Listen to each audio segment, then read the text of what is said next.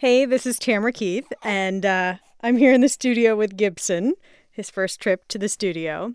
This podcast was recorded at 1:20 on Thursday, August 2nd. Things may have changed. Uh-oh. Here's the show. And Tam, you're here. Magic. Things have actually changed. I'm here. I'm back at work. I'm so glad to be here. And no baby, but you're here. Yeah. So, guys, what did I miss? Everything. A few things.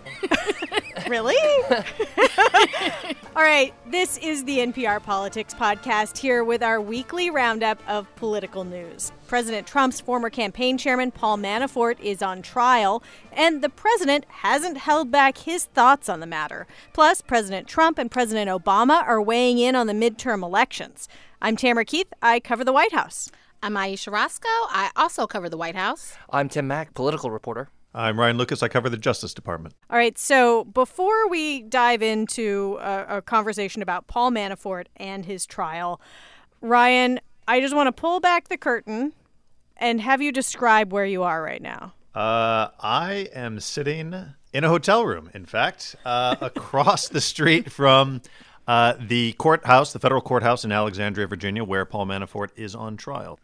Just to get very technical here, or not that technical, the courthouse, you're not allowed to have any electronics in there? It's like... We're on lockdown. Yes, there are no electronics. There's no phones, no computers. We have been released from the digital world for the time period that we are in the courthouse, which is in many respects a blessing. And so then you literally run across the street, go up to your hotel room, and file the news. That's exactly what happens. And actually, when court breaks or when there's big news, you will see reporters, as the judge described it, scurrying out of the room like rats to go report the news. I don't think you guys are rats. I don't think we are either. News rats. But his words, not ours. Okay, so when you left that courthouse, what was the latest? So we're 2.5 days into the trial. This is day 3.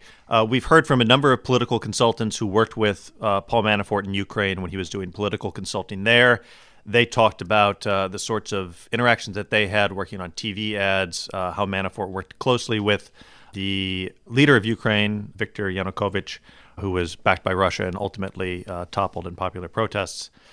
We also heard from a whole lot of people who sold Manafort goods and services. Some of those goods included things like a $15,000 ostrich leather jacket. Ooh. Yeah. It wasn't nice. I saw that picture. I don't know why you pay that much for that jacket. Because you can. Yeah, it's not really my taste either. It's the Mr. Burns kind of thing. We've got an ostrich jacket. We've got a gorilla jacket. And we have a baby seal. And they have a python jacket as real. He has a python jacket. Okay, but what does this jacket have to do with the reason that Paul Manafort is on trial? Well, what the government has done through these witnesses is elicit testimony in which they basically say all of these things that they provided for Manafort, whether it be luxury menswear, landscaping services for his estates in various parts of the country. There was also a karaoke machine, which is one of my favorite from today. But all of these things were paid for via wire transfers from overseas accounts in Cyprus. And what the government is saying is that that was money that Paul Manafort did not declare to U.S. authorities and did not pay taxes on, and that he was using them to pay directly for services so that he didn't have to report it. And that gets into the question of bank fraud and tax fraud, which is what he's charged with. So, Ryan, the Mueller investigation was meant to look at potential collusion between the Russian government and the Trump campaign. How has the government kind of talked about what relevance these tax matters and these business and loan matters have to do with their original priority? Well, the words Mueller investigation have not come up. The words Donald Trump have not come up. Russia has barely been mentioned at all. This is about Manafort's political consulting and lobbying work and the money that he made from that work from about 2005 to about 2014. Now, under Mueller's mandate, he can investigate any matters that arise during the course of his investigation. Manafort's defense team tried to challenge Mueller's mandate to investigate Paul Manafort on these matters. The judge ultimately decided that this case falls squarely within Mueller's purview, and so this case has gone forward. What a lot of people are paying attention to in this case is whether there was at any point in time a kind of threshold, a pain threshold for Paul Manafort at which he would decide, I don't want to fight these charges anymore. I am willing to flip and cooperate with the government.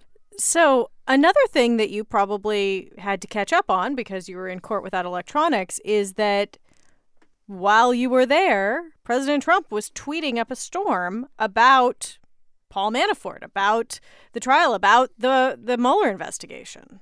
Yeah, that was kind of a shock to emerge from the courtroom yesterday around lunchtime and see all of the stories about what Trump had been tweeting about. So, Aisha, can you do the honors this time?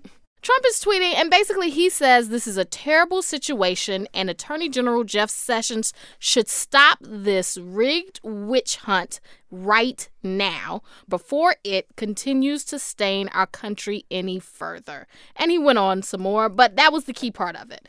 So he says that Sessions, who I will remind you has recused himself from this Mueller probe, but he says Sessions should stop this rigged witch hunt right now. Now, when asked about this, Rudy Giuliani talked about this, the president's lawyer, and Sarah Sanders, White House press secretary. What they said is that the president said should. He didn't say you must. He didn't say you have to. He's just expressing an opinion. It's an opinion. And he used the medium that he uses for opinions, Twitter. And one of the good things about using that is he's established a clear sort of practice now that he expresses his opinions on Twitter. He used the word should. He didn't use the word must. And there was no presidential directive that followed him. But they didn't direct him. He didn't direct him to do it. And he's not going to direct him to do it. Sarah Sanders actually said yesterday he has a First Amendment right. He is just a guy watching TV, tweeting about the news.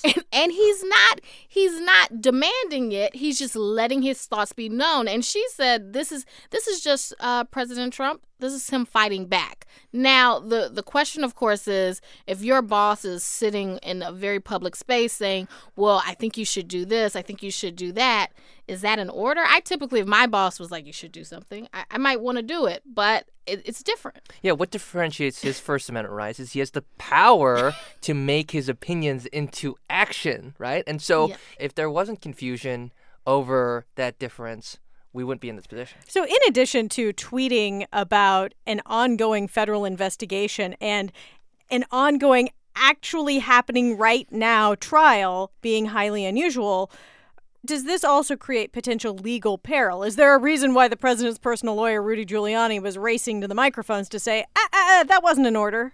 First, I wanted to kind of go back to the parsing of language that we saw over Comey's telling of a meeting that he had with Trump in which he says that Trump told him that he hoped that Comey could see the way to letting Michael Flynn go when Michael Flynn was under investigation by the FBI over his contacts with the Russians. And there was a time at the Senate Intelligence Committee hearing with Comey about that when Republican James Risch asked Comey whether was that an order or was it merely the president expressing a wish? And Comey said, well, he's the president of the United States. I mean, generally when he says something, I would take that as an order, that this is what he wanted to see happen. But we've seen this sort of defense from the president's supporters before. There's been a lot of reporting that the president is under investigation for potential obstruction of justice in this probe. And I think that the tweets that we saw this week return us to that question again. President Trump, he also, when he was tweeting, he expressed some sympathy for Paul Manafort. Ooh, can I read the tweet? Can I read the tweet? Read this one.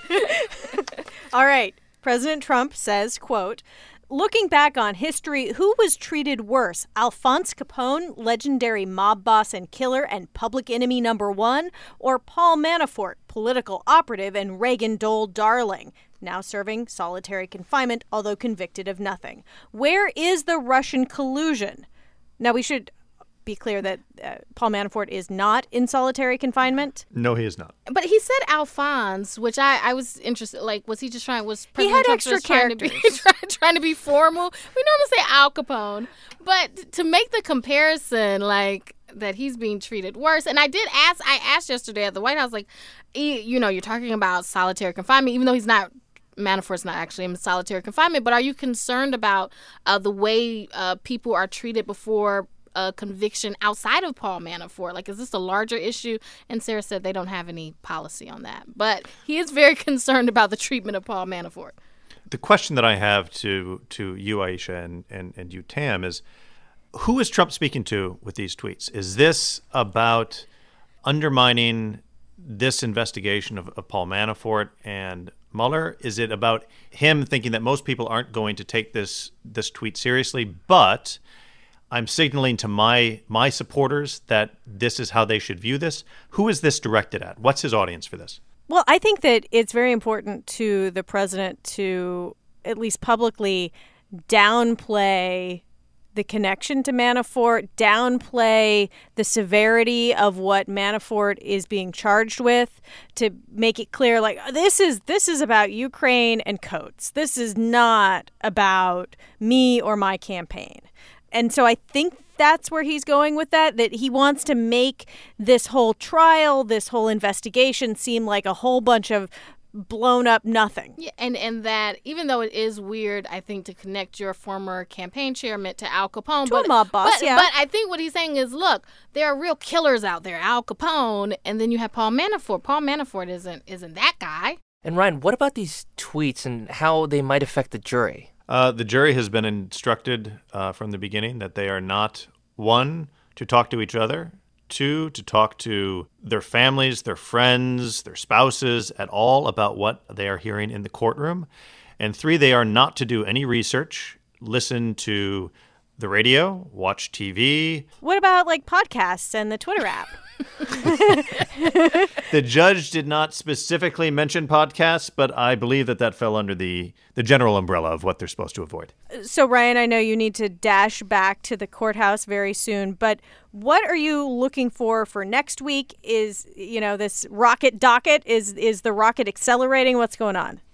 Well, we do expect to finish this trial ahead of schedule. Prosecutors have said that they'll probably wrap up their case before the end of next week. Whoa. Which is news and also good news to the ears of Judge T.S. Ellis III, who has definitely pushed both sides to move this case right along.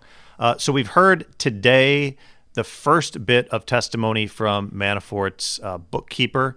We're going to hear more from bookkeepers in the days to come, and then at some point we do expect Manafort's former right-hand man and deputy Rick Gates to testify, and that is going to really be kind of the high point, the big dramatic pinnacle of this trial. The two men worked very closely together for a long time, and in the opening statements, the defense essentially pinned all of Manafort's problems on Gates. They're putting it all on his shoulders. They said that he abused Manafort's trust, that he embezzled Manafort's money, and everything they say circles right back to Rick Gates. And that, of course, that's their strategy to try to undermine what is going to be the government's star witness.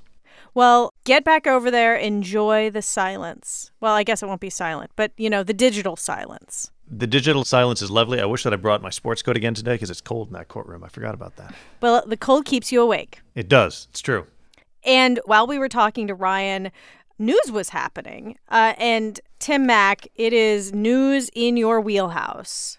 At the briefing room in the White House, basically every high-level American official responsible for election security showed up at that podium. Yeah, the senior national security officials, including the heads of the FBI, the DHS, the NSA, and the Director of National Intelligence, they all appeared in the White House briefing room basically to try to push back against concerns that the Trump administration is not taking this Russian interference issue seriously enough. I mean, the top Republican on the Senate Intelligence Committee said on Wednesday that it feels like, to some, that Americans and American voters in the democratic system is in a room that's on fire, and people just don't care about it, that they believe that is just fine. And the Trump administration really wants to push back on that, and they're emphasizing that the foreign influence threat is real, and they're trying to take steps to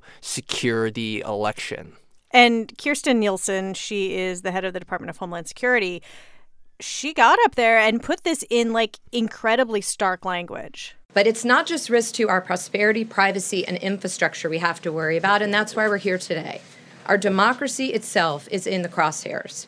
Free and fair elections are the cornerstone of our democracy, and it has become clear that they are the target of our adversaries. What's interesting is that a lot of this was about rhetoric, about their tone, about their position. They didn't announce any new steps, as far as I can tell, about how they're going to fight the Russian threat. They hinted at some. They said we might do this or that. But ultimately, this was about trying to convince folks, especially their Republican detractors who think that they're not doing enough on election security or on foreign influence, that they are taking this issue seriously. This is about rhetoric and it's about tone, that especially since the president has been equivocating on the issue of Russian interference. Okay, we are going to take a quick break, and when we come back, Aisha and Tim and Ron Elving will be here in the studio, and we are going to talk about the midterms and presidents and how they factor into that. We'll be right back.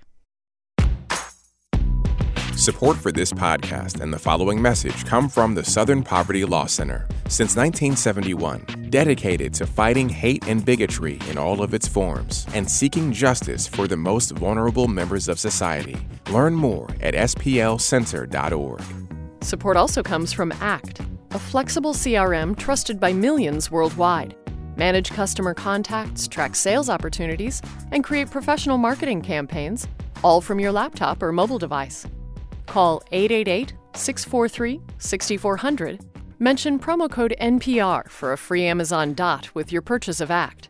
Or visit act.com/NPR to sign up for a free 14-day trial. ACT. Growth made easy. Next time on Ask Me Another, we are joined by actress Jessica Walter. She shares tales from her lengthy career on stage and screen and her role as Lucille Bluth on Arrested Development. Find us every week on the NPR One app or wherever you listen to podcasts. And we're back, and we are joined by none other than Ron Elving. Hey, Tamara. Editor, correspondent. Is that what we call you these days? Yes, on the Washington desk. All right, so we are here to discuss the midterms and the President of the United States and past presidents of the United States and how they factor into the midterms. President Trump this week was all over the place, campaigning for congressional candidates. Yes, and he says he'll spend the last 60 days before Election Day spending 5-6 days a week on the road for candidates. That is a lot. It's a huge commitment from anybody, but it's a lot from a president of the United States who does have a day job. We assume that this is something that most of the candidates he goes out for want, because there are many places in the country where the president is quite popular and his support for a Republican candidate will be a big positive. There are other parts of the country he might not go to. It's been clear for a while, but I think this week it became crystal clear that for President Trump, this midterm campaign is about President Trump. But also for many of the candidates, this is about President Trump. He's going out there and he's saying he's going to make the case for Republicans. And he's also saying, look, even though we have a history of this happening and presidents losing or presidents' parties losing in the midterms, we're not going to let that happen this time. He's asking his voters, you guys have to come out. Don't get complacent. He says this all the time. Come out and vote. And because we need more Republicans, we need to get immigration done and all these things. And so he feels like he has a message and that he can really boost the Republicans that are in trouble. And he has had some success in the primaries, getting behind a candidate and those candidates winning. And so he feels like if he gets out there, then his people will get out and vote for Republicans. Well, what's so exceptional about him is just his ability to move the ideas and the political beliefs of his base, okay? That by his sheer will, we've got people on the right who now believe things that say 5-10 years ago are the total opposite of what they previously believed. They were marching in the streets about some of the... There were people marching in the streets about deficit concerns, and now the deficit is ballooning. And it's okay. Yes, if you believe that the Tea Party was really about deficit concerns. Well, it was about deficit concerns. They had some free trade concerns. And, as someone who, my first years in journalism and reporting was covering the rise of the Tea Party movement. And I think, did we get the Tea Party wrong? Did we get the movement wrong, and what their ideas really were about? Were they actually about free trade or about deficits, or were they really more about just opposition to President Obama at the time, or more complex issues of race? And cultural change, and a number of other things that we've all said about Donald Trump's appeal to some of these same voters. I mean, you could say that Donald Trump's numbers are underwater. You could say they were lower than other presidents going into their first midterm, but they are extraordinarily high among the kind of people, you're calling them Trump's base voters, but let's just think of them demographically. They're the kind of people who turn out to vote in midterms. They're older, whiter, a little better educated, more affluent. They are the kind of people who turn out in midterms when the overall turnout is only about 2/3 as large as it is in presidential elections. So the Democrats are bucking a big historical trend, too, which is they can't get their people out in midterms.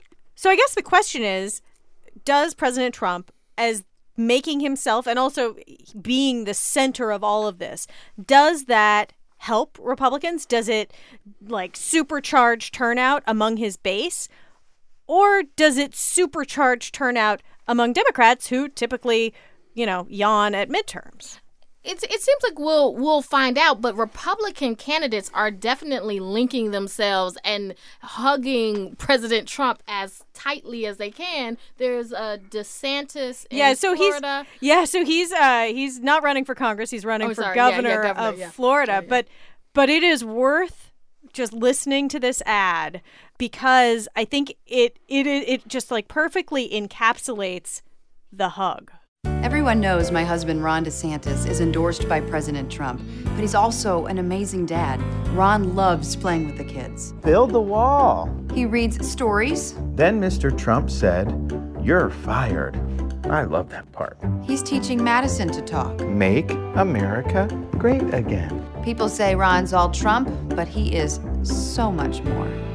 Big league. So good. I just thought you should know. Ron DeSantis for governor. I watched this ad a couple of times.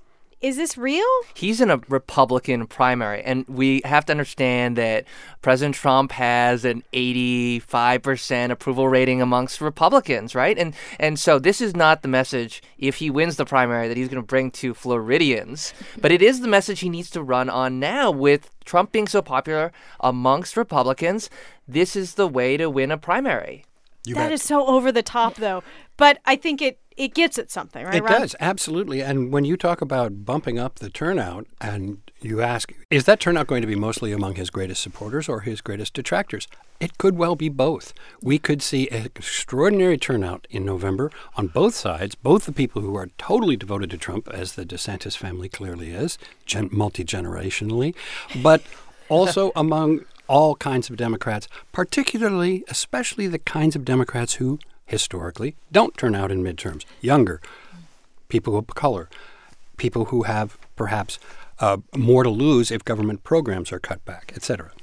Because we have seen in the special elections where there has been a lot of turnout, and correct me if I'm wrong, but that Democrats have turned out or more than they have historically in these special elections, and you've seen Democrats win in some places. Obviously, the special election in Alabama was kind of a special situation, but you saw people turn out that hadn't before. And I think that what you have in this election, if you're really upset at President Trump and you really want to send a message and you want something to happen, then you might go out and vote in a midterm where you didn't before, because this is your first opportunity to really send some message to President Trump and express your displeasure. Yes, and by the way, the other demographic element that I didn't mention is perhaps the most important in a lot of congressional districts, and that's gender. The women who are responding to Donald Trump in a negative way could make a big difference in swing districts, and there aren't very many, or lightly identified as Republican districts, and there are quite a few of those.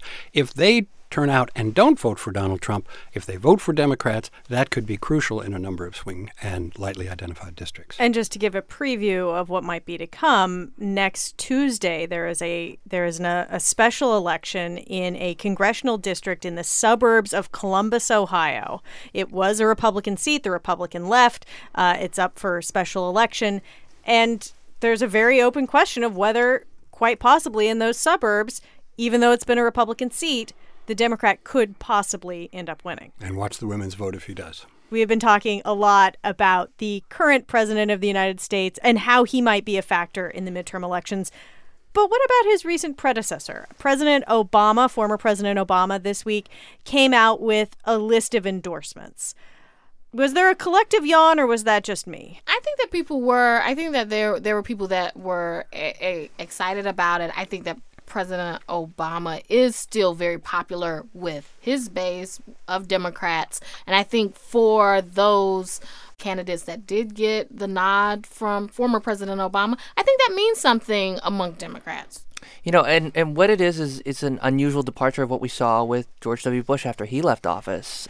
He was kind of taking a step back, and he didn't want to interfere with President Obama's governing or the politics of the moment. He was painting. He was doing paintings, but President Obama has taken a slightly different tactic. He's given speeches all around the world in which he kind of mentions what's going on in American politics and the way that the Trump administration is operating. It's not quite direct involvement or any condemnation of President Trump, but there is we have diverged from what we've seen over the last decade.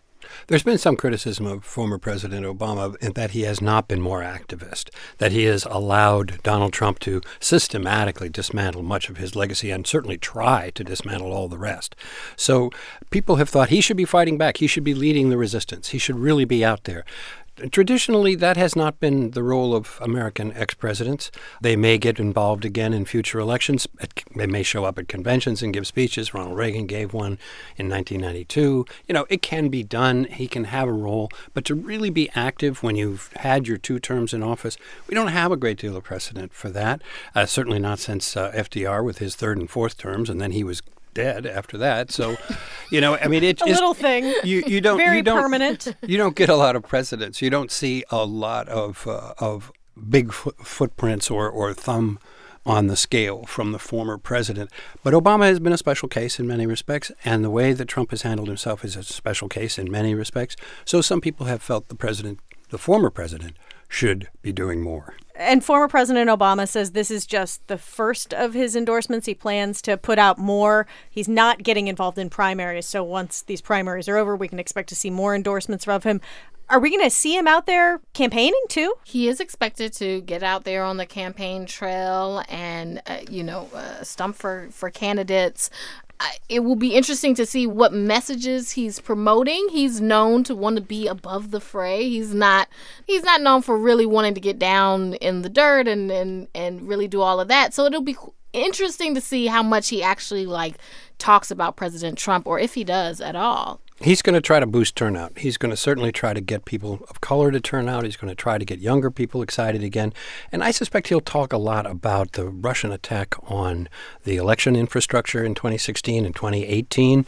And he's going to say, if you believe in democracy and you don't want to have it interfered with, you need to be out there voting in November. What I feel is all but guaranteed is the presidential tweets about this that will be certainly coming once President Obama is on the campaign trail and speaking maybe even just tangentially about the Trump administration. We will see a president who loves to fight back use his preferred medium to go after President Obama. If there is one thing that is certain in life, it is that President Trump will tweet. And fight back. Bank on it. Bank on it. All right, we will be right back. And after this quick break, can't let it go.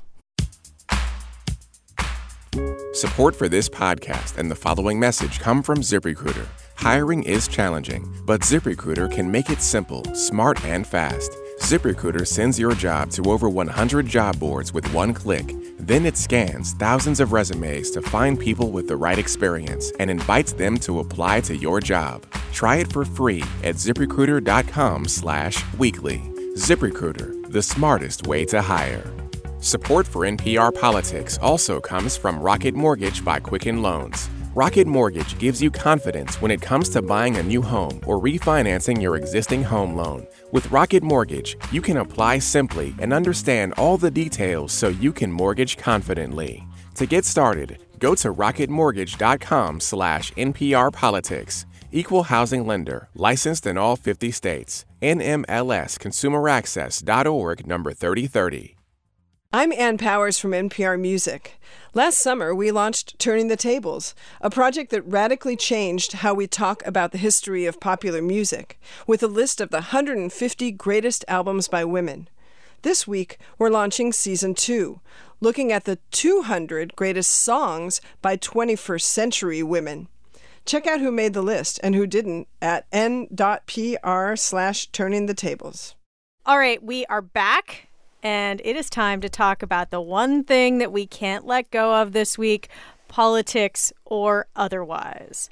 Aisha. Yeah, so this week, what I can't let go of is something that you might have heard of, you might not have, but it kind of came to the surface because there was this campaign rally for President Trump in Florida this week, and there were all these people wearing like shirts and had these signs and stuff that said things like, "We are Q," and what they were referencing was QAnon. People started asking, like, what is this? It kind of came from these message boards like 4chan. There is a person or maybe people who are saying that they are this person Q, and that they work in the federal government and that they basically have been giving clues on the internet about what they say is actually going on.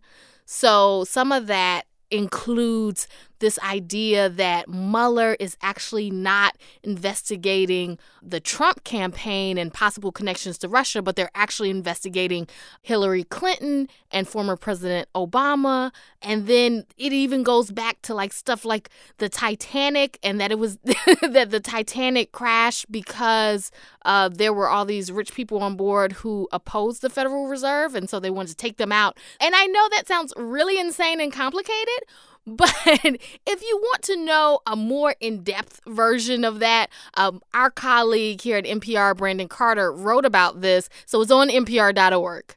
Yeah, but what's so remarkable about this is how vulnerable certain segments of the Republican base have been to these kinds of conspiracy theories, and how these ideas about the deep state or what Mueller really actually is doing have infiltrated especially younger people who support Trump. And this is going to have enormous ramifications during the Trump administration. You're going to hear about it more and more, and it's going to last well beyond it. And it's a symptom of our information age, right? That people aren't quite sure where to get their information, what to trust, what to believe, and that there isn't a ton of belief and trust in what have traditionally been our institutions. It feels like also, at the beginning of the Trump administration, there were all these Twitter accounts that claimed to be people inside the administration leaking information out, and liberals wanted to believe that those Twitter accounts were real.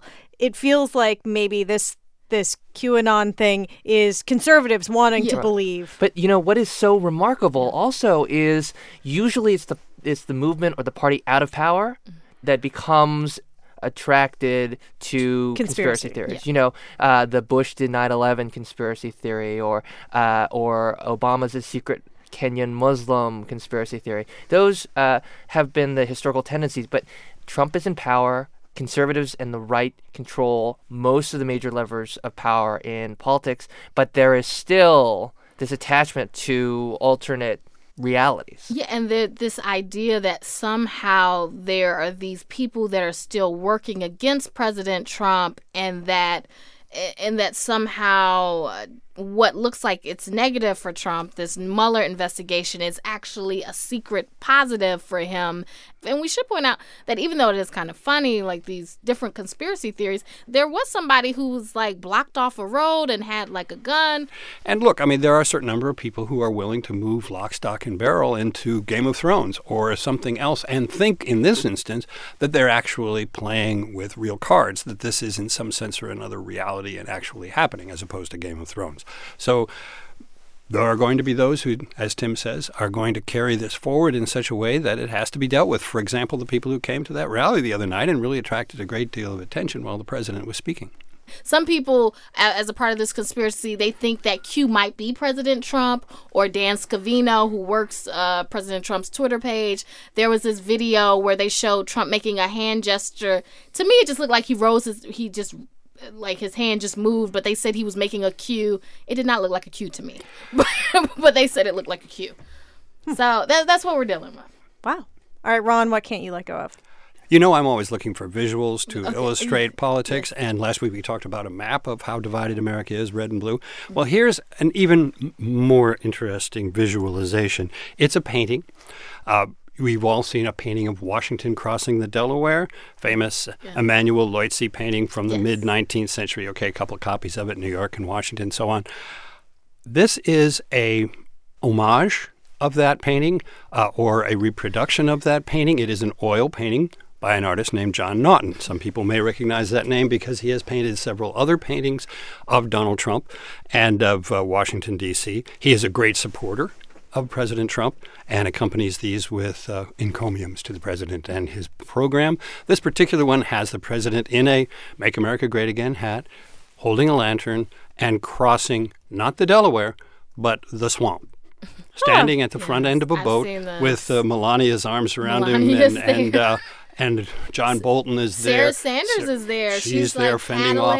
But instead of ice, okay, this is not ice in the Delaware River. What we're fending off here would be called swamp creatures because he is not crossing the Delaware River. He is crossing a swamp that is Washington, D.C., with the nation's capital standing in the background and a lot of creepy-looking creatures in the water trying to interfere with the president's progress. They're wearing camo. Yeah, like they're like hunter's camo. Well, they are in battle. And it looks like they're looking for ducks. They've got firearms with them. I see John Bolton with a shotgun. Yeah, but Melania is there, like in this. Like she's fighting the fight. She's the first lady.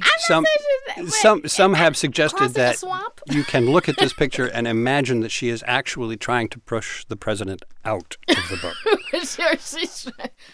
So there is a school of thought that all of this is a bit over the top, and as a result, perhaps some people are actually buying some of these lithographs and prints and so forth in a certain sense of humor, as opposed to the total honorific and, respectful attitude in which they are apparently being painted. Well, if I'm the artist, I don't care if you're buying it ironically or not, as long as that money goes in my pocket. Yeah, bring the green. My guess is Mr. Naughton feels very much the same way.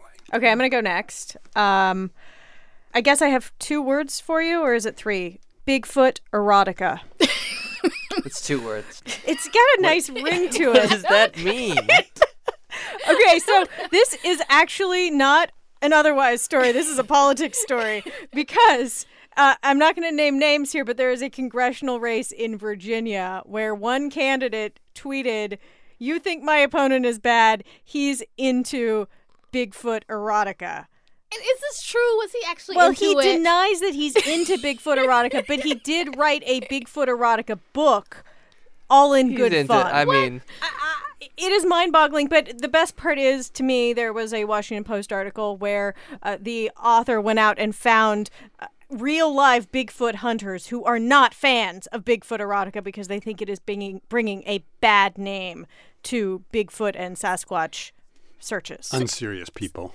So I have to admit, now, on this Bigfoot, now, when I was a kid, it was definitely not erotica, but I think I said last week, I like, scary movies and all that stuff and scary stuff. So when I was a kid, I was really into like Bigfoot and the Loch Ness Monster. I did like a big report on it, like in the 4th grade on Bigfoot. How well was that graded? Did they say, girl, now focus on some nonfiction? It was do a report on whatever you're interested in, and I found books in the library, and I did a report on the Loch Ness Monster and Bigfoot.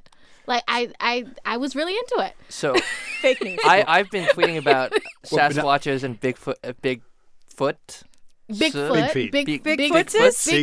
Bigfoots for years. And the reason is that many years ago, I was having this Twitter conversation with a Republican strategist, and we mentioned the word Sasquatch. And it turned out that every time we tweeted the word Sasquatch, and I had like 500 followers at the time. This was many years ago.